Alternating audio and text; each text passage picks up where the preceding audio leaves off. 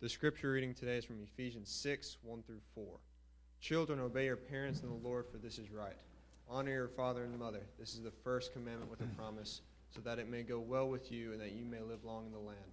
Fathers, do not provoke your children to anger, but bring them up in the discipline and instruction of the Lord. Good morning. Thanks. Good to see everybody out today. Happy Father's Day to all the fathers and supporting staff for all of our fathers. And we know it takes a whole lot of supporting staff to be a father. All right. Probably noticed we're in a different seating arrangement.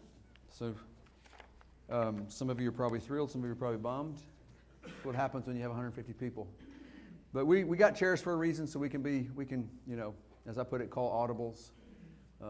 Have multiple formations, depending on what we see when we look at the defense. So we're going to do this for a little bit. Maybe some of you are tired of looking at the back of speakers. We try to keep the Lord's Supper table, though, relatively in the middle so that we can, physically evoke what we believe theologically, biblically, that this is a meal, a communion, a sharing. So we really don't want to look at the back of somebody's head as much as we can avoid that, because no other meal on earth would you do that. We don't have any evidence that that's how they did it at the Passover or the Lord's Supper. So we're trying to sort of keep this relatively in the middle, but we'll try this for a while and see how we like this, and we can always change to whatever kind of seating range. The more important thing is that you're here today, and we appreciate that very much, and hope you understand how sincerely we mean that, especially if you're visiting with us. I want to talk to you about honoring our fathers today, and I want to use the time today really to do that mainly, and that is to honor fathers, to show appreciation. I hope my sermon can be seen largely as a statement of appreciation for biblical fatherhood. And I hope we'll all be encouraged to express gratitude and appreciation to all the fathers in our lives, near and far, whether they're in this congregation or in some other state or whatever. David and I were talking the other day, and he said, often it seems like in church, Mother's Day sermons seem to honor the mothers, but Father's Day sermons tend to beat up on the fathers. And our guess, me and David, being men, and most, hearing men preach for many years in our life, is that when it comes to preaching a sermon on Father's Day, you feel like you're going like this if you don't beat up on yourself. But I don't want to do that today. So I want us to, I don't want to beat up anybody. I want to sincerely express appreciation to all the fathers in this church who appreciate the grave responsibility of rearing children.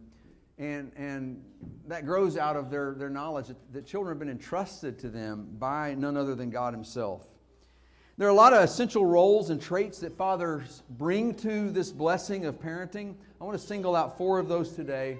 The first of which is provision. Fathers are providers. And God sees this as extremely important. We may take this one for granted because it's probably the one of the 4 that is least likely to be ignored, probably, at least in a lot of circles. And so sometimes we may forget that this is actually something that God enjoins upon fathers. He expects us to provide for especially those in our own household. And there are plenty of biblical examples of fathers in the Bible, people trying to serve God and glorify God and live out of the love of God, who even extend their households to help people, include people outside and take care of their needs as well. Job comes to mind. He protests to God how he had done that for so many times in his life. But basically, we're talking about responsibility, physical responsibility for those in our households as fathers. Paul writes, if anyone does not provide for his relatives, and especially for members of his household, he has denied the faith and is worse than an unbeliever. He's essentially saying this is a form of atheism. He's worse than an infidel, unfaithful, a person who lacks faith. God sees you even if you're coming to church, and you can intellectually affirm your belief in God and say all the right things and answer all the questions the right way doctrinally. He says you're an unbeliever, essentially, if you're not doing something as basic as providing for the physical needs of your family. So I know that our fathers, they work hard and long to do this. And I want you to know that we appreciate that. That does not go unnoticed. I read a little story about a man named Juan Rocha. And Juan Rocha he's like 30-something years old now, lives in Texas. He's a public administrator, and he works in an organization that helps young people in impoverished urban areas to go to college. And he's helped an awful lot of young people go to college who they're sort of underrepresented in their districts where they live, and they don't have the financial means and maybe don't have parentage that would send them in that direction. And it's an organization designed to do that, and he's helped untold number of people to do that in his role as public administrator. He's got a couple of siblings in his family who were, one of them's an MD, another is a school teacher, just a very accomplished group of people. Here's the thing, though. The thing is, Juan Rocha's father, a man named Herminio Rocha, and his mother, Juanita, did not spend their younger years enjoying a life anything like that. In fact, they immigrated from Mexico in 1959, and with a fourth grade education, the equivalent of a fourth grade education, his father, Herminio, worked basically in fruit and vegetable fields in California, Arizona, and they ultimately ended up in San Antonio, Texas, made about $1 a day for decades, and was able to not only support his family, but through this back-breaking work, for year after year, decade after decade, sent his kids to a totally different future than he had, for himself. And, our stories might not be that dramatic. Some of them might be close to that. But every father in here and every father in our lives who have taken time, blood, sweat, and tears to bring bread to the table and to keep the lights on, that is a godly thing to do. And it doesn't go unnoticed. Something else that's arguably even more crucial than making a living for our families is teaching the family how to live. And that brings up our second point here. Guidance, direction. It's one thing to make a living, it's another thing to teach the family and to keep the family oriented toward what's worth living for. Are we really just here to consume things? Like these cells, the cells that make up Monty Hampton, are supposed to consume other cells from other organisms, plant or animal or whatever, consume oxygen. Molecules go in. I do that for about 80 years in a best case scenario, maybe less. And then I become molecules too. Is that it? A lot of people believe, philosophical materialists believe that. Presumably you're here today because you don't believe that. You believe there's a little more going on than that. There's another destiny that's possible beyond the grave. Or at least you're curious about that. And we welcome you if you're just curious about that. We're happy you're here either way. But for believers, for Christians, we know that we're living for something. And so we're talking here about the role of the Father in shepherding or leading or guiding our children and our entire family from where they are to where they need to go. From where they are to where they need to go.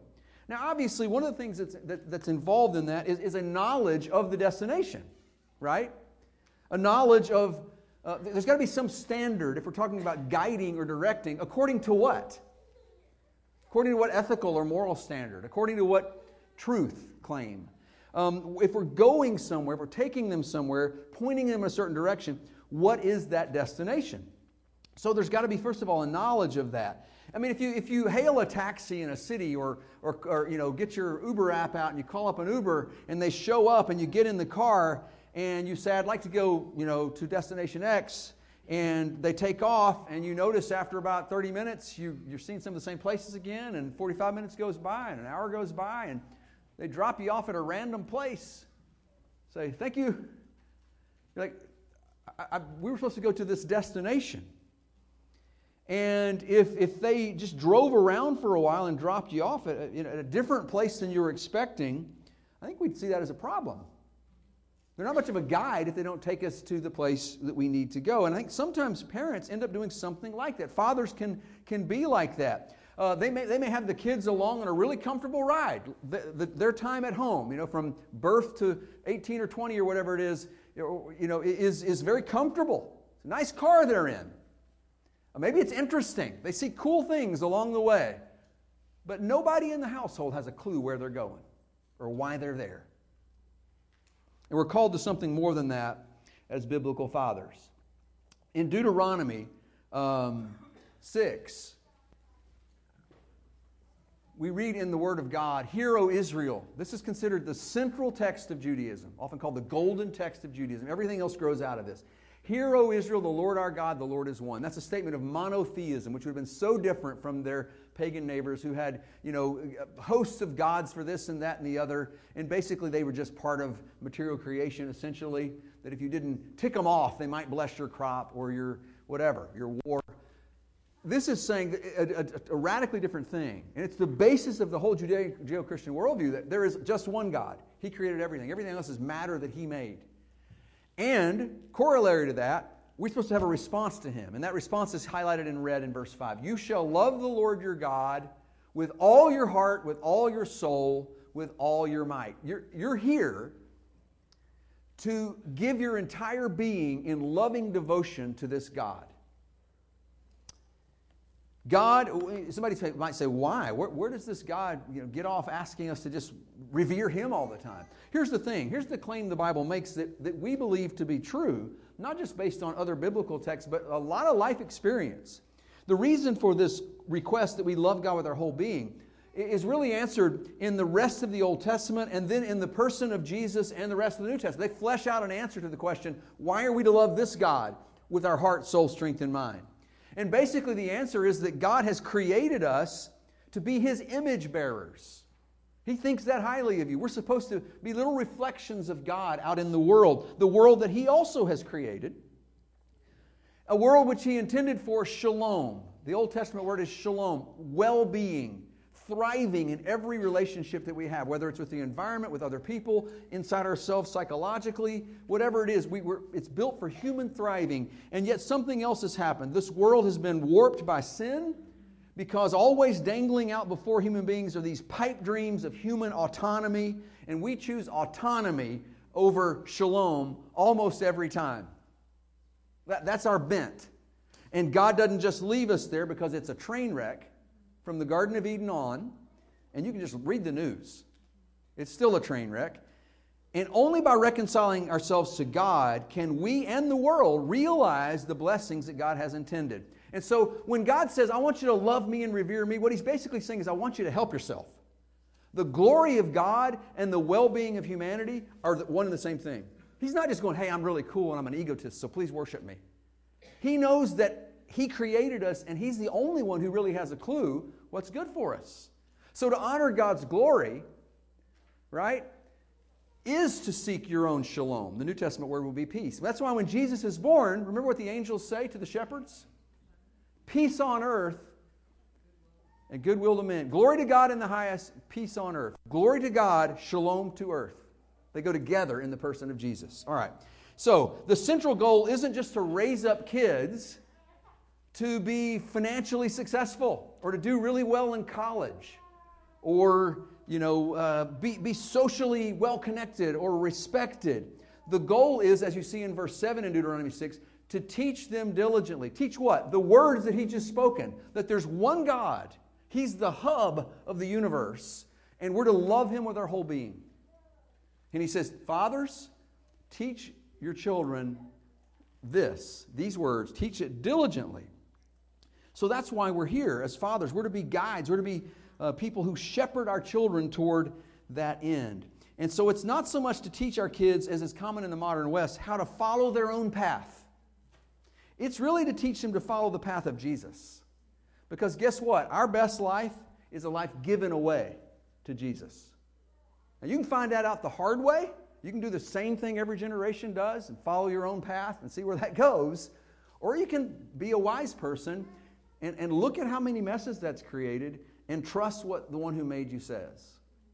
That's kind of what we believe here to be true. And if you're interested in that and not convinced yet, that's cool. Keep coming. Let's talk about it. Let's have a Bible study. Let's get together at a coffee shop and hang out and learn from each other. But that's what we are convicted of here. We believe that's what the Bible teaches. Hopefully we're teaching that faithfully this morning and always. Anyway, we have to know, as fathers, if we're going to be guides, people who are leaders, we have to know what this life to which we are directing them looks like. And Deuteronomy 6 says, those words have to first be on our heart. the words have to be on my heart as a father if I'm going to be able to teach my children. Because I want you to notice something. If you drop down further in context of Deuteronomy 6, he says there are other possibilities, one of which is other gods. He warns them when they finally get in the promised land that God is preparing for his people, Israel, the Israelites. And he says, you get there and everything's going well. You need to be careful that you don't, as verse 14 says, go after other gods, the gods of the peoples who are around you. Do we think the days of other gods are over? I don't personally know anybody who worships a statue, made of stone or hewn out of a tree or, fashioned by some coppersmith or something like that. But I know a lot of people who are idolaters, and I would be among them in many of the decisions I've made. You would be too, because you're a human being. We take things that aren't ultimate, that are created, and we elevate them to the level of the Creator, who is ultimate. That's idolatry, basically. And we need to be careful as fathers that the modern idols that look so normal and socially respectable in our neighborhoods don't become what we're really about. So, are you more devoted as a father to social status, career, material possessions, toys? How about this one? Your own freedom and autonomy. That's what a lot of guys, that's where the rubber meets the road. I'm going to do what I want to do when I want to do it. I'm going to go fishing or golfing. I love all of you, but Daddy's got to have some boy time. He's got to be 12. A lot. How dare you question? That sort of thing. Daniel's been bringing this up in the study on male masculinity. That separates the boys from men in many ways. Because boys tend to think about themselves. Hopefully we get that trained out of us. If we don't, it's a lifetime proposition in Monty's case. But hopefully we're allowing the Lord and others in our lives to work on us and remind us that the real God is the one who defines the kind of spiritual leader and teacher we should be. So he says in Ephesians 6:4, Paul does now, children, obey your parents in the Lord, for this is right. Ephesians 6:1, honor your father and mother, which is what we're trying to do today. This is the first commandment with a promise that it may go well with you and you may live long in the land. Then he says, fathers, do not provoke your children to anger, but bring them up in the discipline and instruction of the Lord. This is the standard to which we are directing our children and ourselves. The instruction of the Lord. That's the code. That's what the Uber driver needs when you get in the car, the destination. Right? That's the map. Right?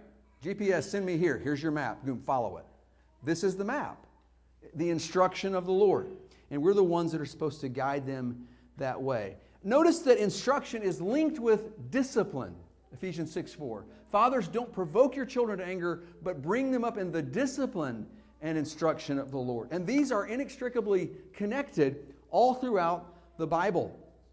And so basically parenting, he doesn't just say instruction, as if parenting is only about communicating data. Parenting is me giving you info. I'm 30 and you're 5, so I know things you don't, so I'm going to give you some information. It is that. But it's more than that. It's discipline and instruction. And let me suggest to you that discipline is about creating a kind of moral infrastructure for your household. Can I put it that way? A kind of moral infrastructure, a system, really, in which habits of behavior are trained into developing children through not only teaching but consistent application of consequences. And so there's kind of if you can think of an infrastructure of a city, it's a kind of moral infrastructure that works within the confines of that household, and it's expected of everybody in that household. And it involves teaching, it involves a system of consequences and that sort of thing. You can't just throw data out to a 5-year-old and expect it to sink in. It doesn't work that way. They've got to be trained. Discipline and instruction. Very important. And then also, one more thing about this. This is our longest point. Don't get nervous. All right? Like you say that every week. Old college try. One more. We'll try it again. Integrity. Not only do we have to know the destination, the standard, and teach it, we've got to exemplify it as fathers. And there's so many fathers in this church that do this. And I really do hope you feel appreciated today and always, because that's not the easy path. It's a lot easier in the short run to do whatever you want. I'm tired. I want this. Why can't I have it? Don't I deserve it? The devil's going to supply that logic right away. I struggle with this all the time. And in other words, another way to put this is to say we've got to be people of integrity. We've got to hold ourselves to the same standard that we're expecting of our children as we try to rear them in the way they should go. We're subject to the standard too. And I think sometimes functionally for a lot of men in the world, the standard really isn't what God's Word says or what God is trying to have human beings become in His image, be His image bearers. The standard is really something closer to that man's ego. That's his standard. That's how he leads. He leads out of a sense of entitlement to do whatever he wants, whenever he wants. But for those of you who are seeking the will of God and spend time thinking about that, and coming to church and learning about it, or studying your Bible privately and learning about it, or meeting with a fellow Christian over coffee and encouraging each other, and repenting to God in prayer when you know you've fallen short, which all of us have, I laud you, I honor you today, because that is something which all of us desperately need. The will of God applied to ourselves. So Proverbs 20, verses 6 and 7. Proverbs is chock full of wise tidbits about family relationships, many of which apply to fathers. Proverbs 20, verse 6 and 7 says, many a man proclaims his own steadfast love. Oh, you've got me, my all, I'm yours. But a faithful man who can find? In other words, there's a walk and there's a talk, and they're not always the same thing. The righteous who walks in his integrity, blessed are his children after him. All kinds of blessings are going to flow, ones you can't even imagine yet, that are going to ramify throughout the generations if you will live by integrity. And integrity doesn't mean you get to make it up. I have integrity. According to what? Again, we're back to, you have to answer the question, what's the standard? What's the measure? What's the destination? But once you know that, and we're submitting to you it's the will of God, then that's got to be applied to yourself first and foremost. So that means fathers can say things like, you know what, son? I'm sorry. Daddy made a mistake. My dad was great at that. And that makes an impression, because what it says is, it may hurt your ego a little bit when you do it. And you may be embarrassed and, wish it had been otherwise, but it isn't. We're sinners. What it says to the child is, this man holds God above himself. God's more important. God's what it's all about. And he too must submit to the will of God. And that just sends a huge signal. Every way of a man is right in his own eyes. Who doesn't think he's right? When's the last time you had an argument where you weren't pretty sure you were right? I mean, isn't that the definition of an argument? Two people who both think they're right? Everybody thinks he's right in his own eyes, but the Lord is the one who weighs the heart. So do we allow the Lord to weigh our hearts, to put us in the crucible and test us to see whether we are converging with the will of God or diverging from the will of God, not only in the way we lead our families, but in our own lives as well. Now, so we've talked here about guidance or direction or leadership or teaching, right? That's been our second point. I now want to bring up something that I think is in tension with that in the Scripture. It's in tension with molding kids to some immutable standard, the standard of God's Word. But it is, even though it's in tension with it, it is equally crucial. And when you see a father like we have in this church who has this, you know how important it is, and you can see it in their children. And for lack of a better term, I'm going to call this empathy. And I don't want to get too technical here about, sometimes you'll hear people go, well, empathy is this and sympathy is that. I'm not trying to do all that. Broadly speaking, empathy means you identifying with somebody else. It's a kind of ability to be aware enough of other people that you can sort of, as much as is humanly possible, get in their shoes. See the world through their eyes. Identify with them. That's what I mean by empathy. Just the most basic boiled down definition. And so in the broadest sense, this means things like we identify with our children and their struggles. We identify. We expend effort trying to know what it feels like or remember what it feels like to be 5, to be 10, to be in the wild jungle of middle school. Wow, is there a worse time? I'm sorry if you're in middle school, but it gets better. That's the good news, right? I mean, this middle school can be tough. So can high school. But do we try to remember what that feels like and what they're going through? Do we try to identify with them and empathize with them? Do we try to step into their shoes and appreciate their particular struggle. So this would include other traits like compassion. The word compassion, I know we've talked about this here, the Latin derivation of that word means literally to suffer with. Com is like con in Spanish, con. So, and passion is a suffering. So you may not be suffering, but are you willing to step over into their shoes and feel their struggle? That's compassion, which the Scripture places a high premium on. It is the turning point, the pivot point in the Good Samaritan story. That's the difference in the Samaritan and the priest and the Levite who walked by on the other side.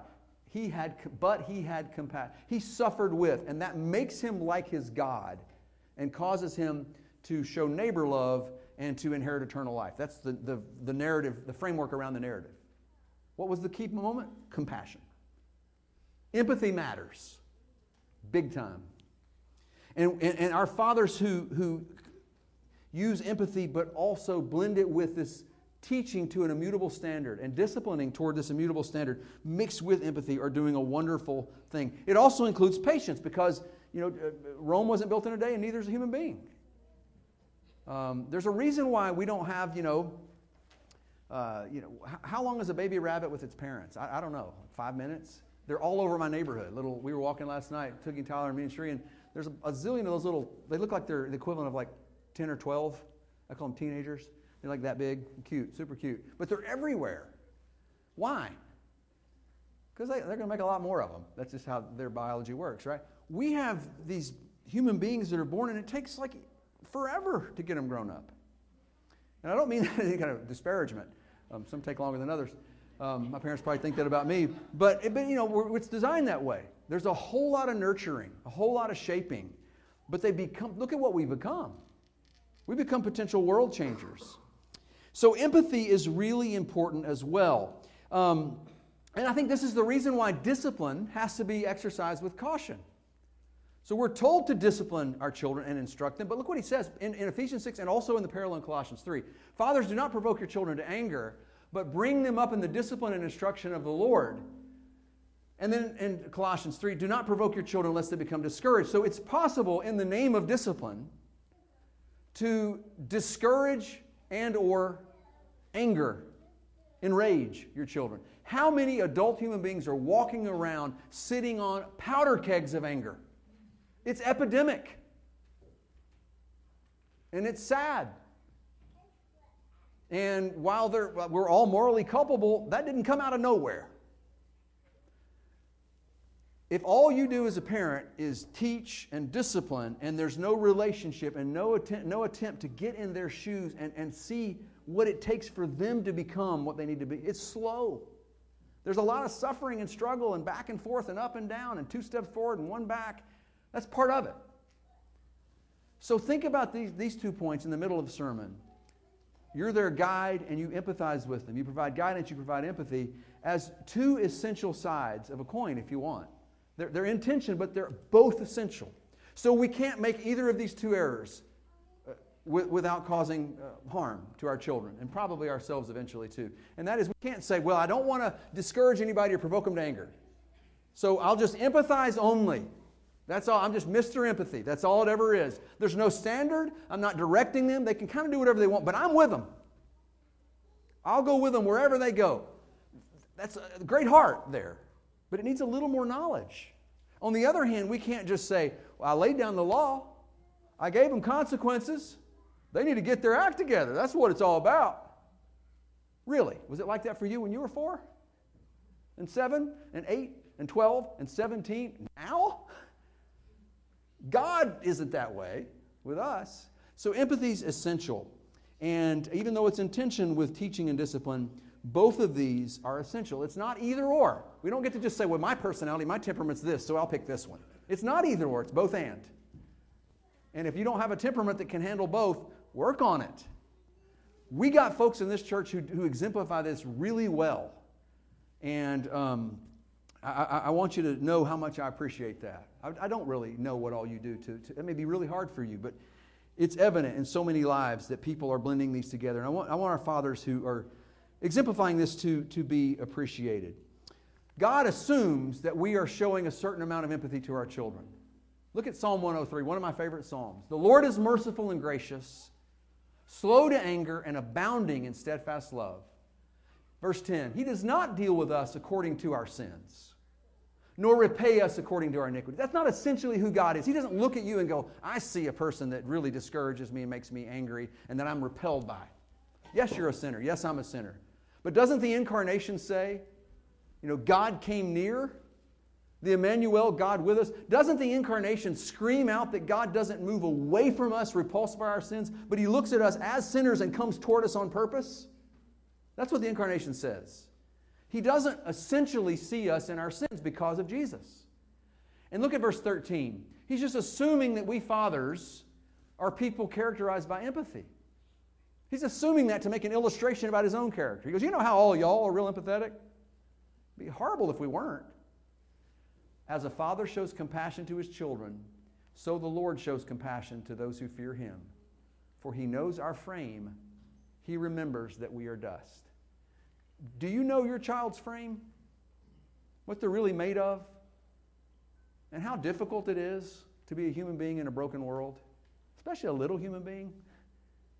Empathy. You're not being soft if you're being empathetic. You're being realistic. And you're being like God. All right? But again, that doesn't mean you throw that out with the bathwater to go over here and go to the other extreme. They're both essential. All right. Where does that come from, really briefly, and then we'll move on to our last point. Let me suggest that it comes from a whole lot of listening. How can I develop empathy if I don't naturally have that?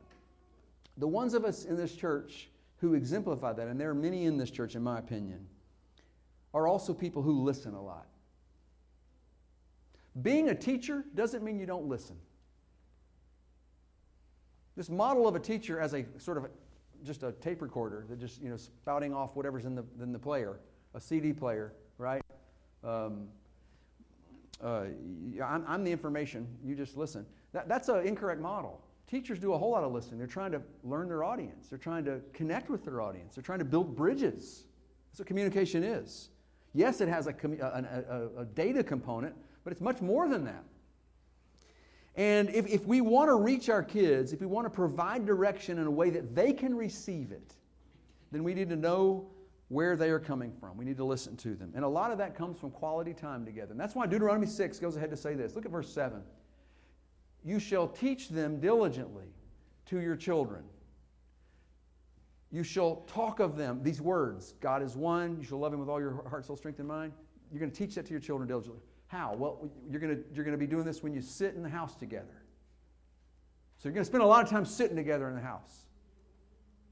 You're going to do it when you walk by the way. So you're walking places together all the time. And when you lie down and when you rise. Is there any part of our life that isn't captured by rising, lying down, sitting, or walking? Isn't He kind of saying all the time? What else is there?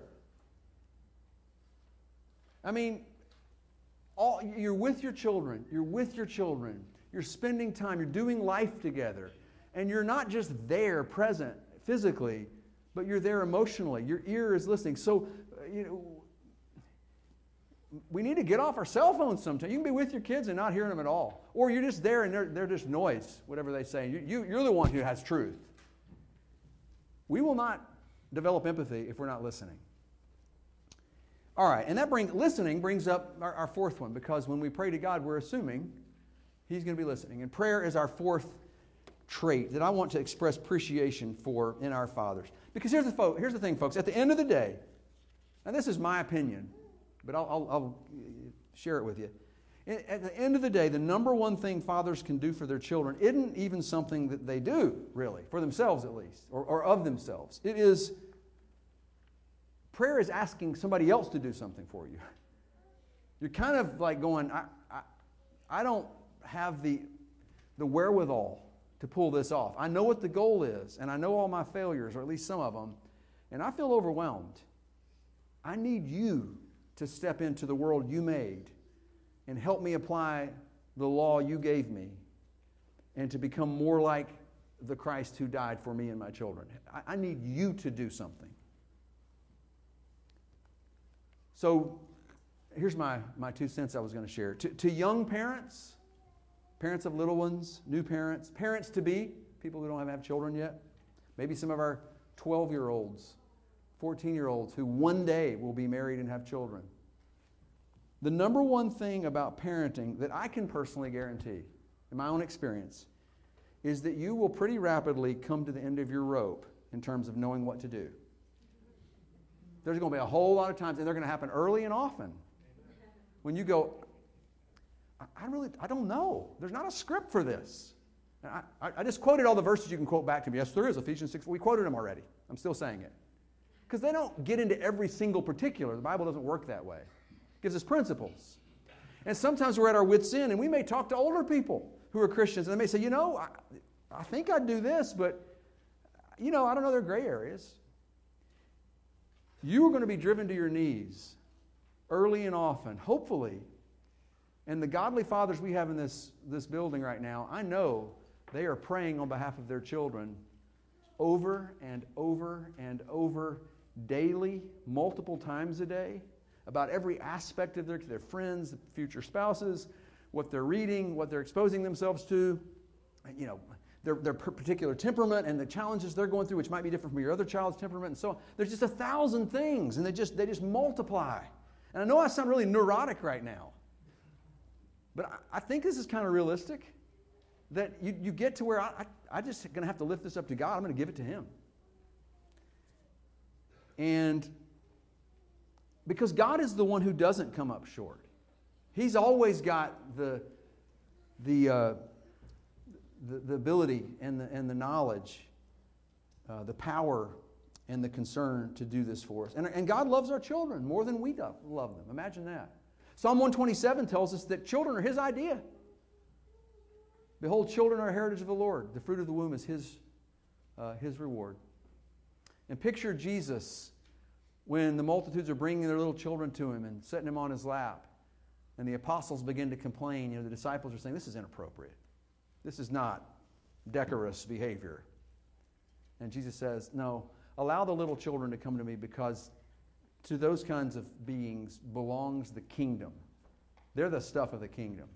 That gives me a lot of hope that Jesus cares about my kids as much or more than I do. And I want to close with an example from David. The class that we're doing, a lot of the class anyway, is centered on David. Are the women doing David too? Okay. So at least in the men's, that makes sense if David's a dude.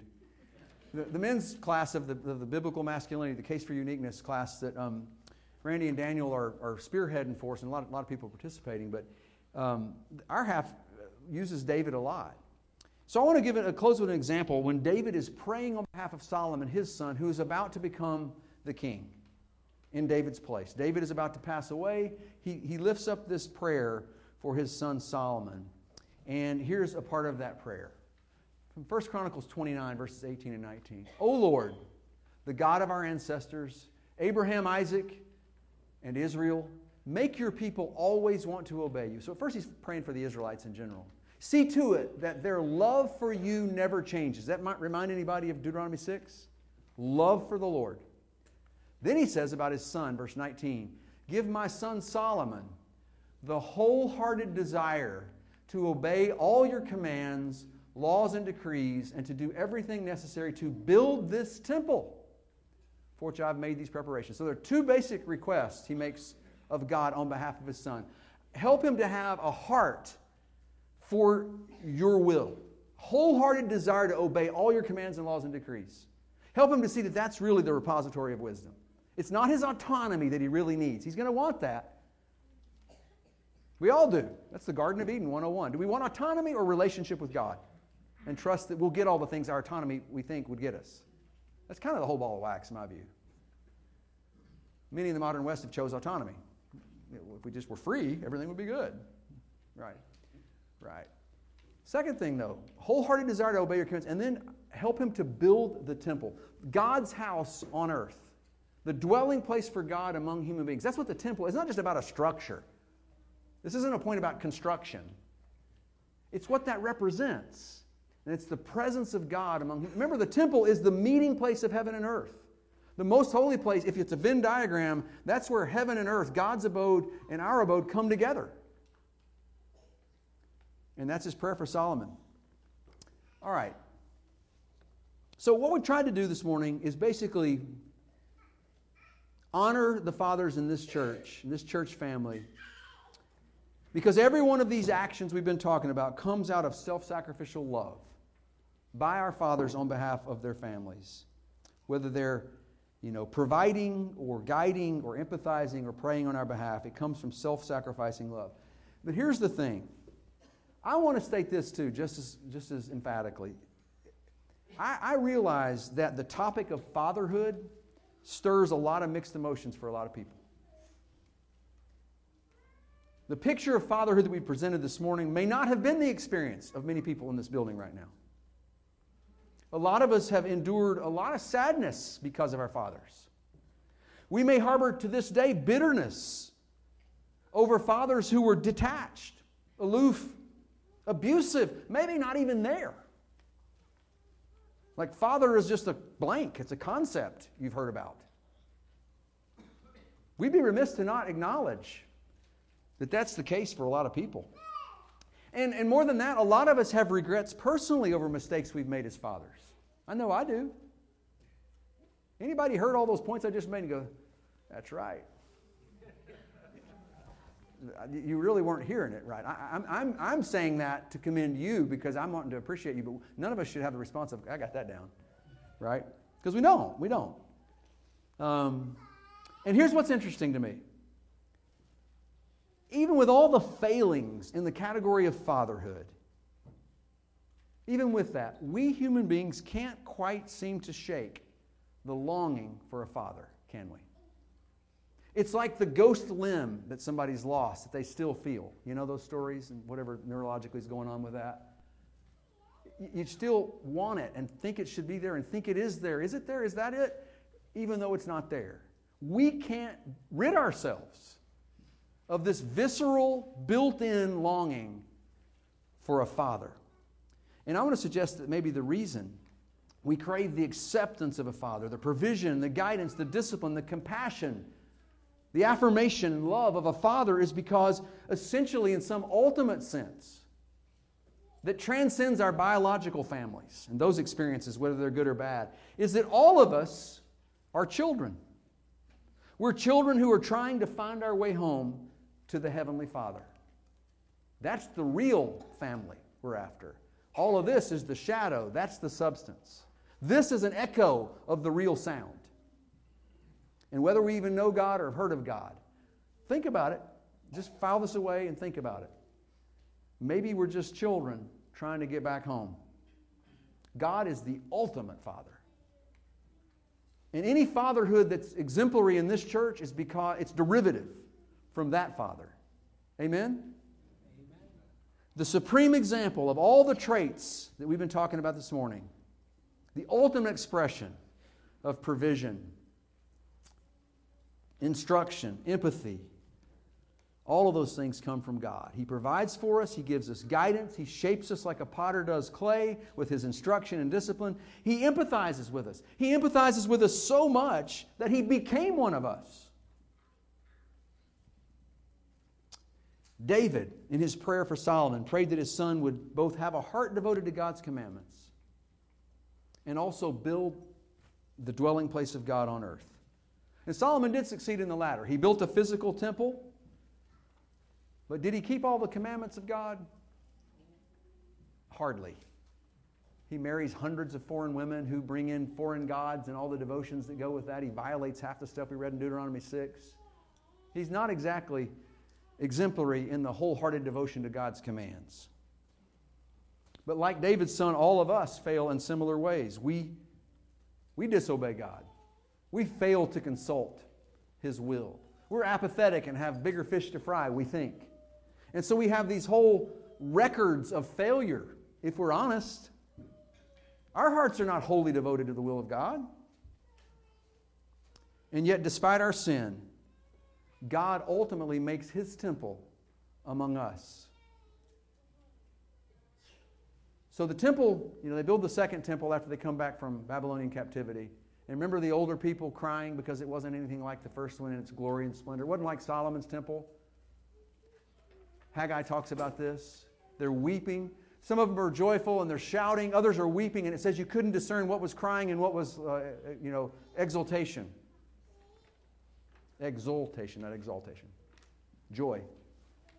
Because there's just a din of noise from both. And Haggai says, don't worry, the glory of a latter temple will be greater than the glory of the former. And then the Old Testament, the rest of it's kind of silent on this until you get to the Gospels. And what are the first words of John 1?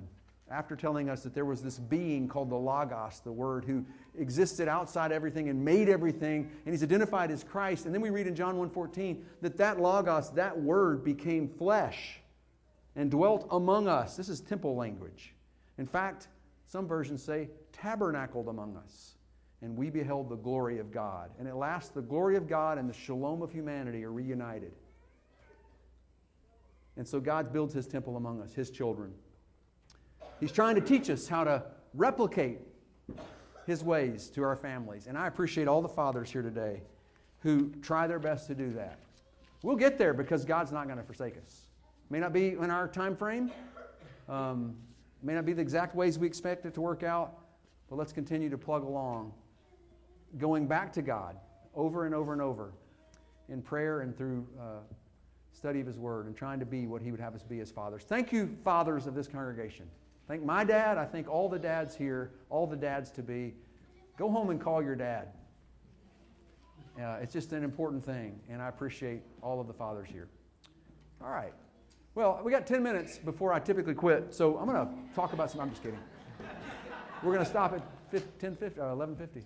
Okay, so if we can help you in some way today, especially in a way that would involve coming to Jesus and learning more about Him or submitting your life to Him in repentance and baptism, faith, repentance, and baptism, we were able to do that today. We have a baptistry up here. If maybe you want to talk about these things more, you're intrigued or annoyed, whatever the case is, I'd be happy to sit down and talk with you. A lot of people here would. Thank you for being here, most of all. But if we can help you in any way, come to one of these chairs up front. While together we all stand and sing.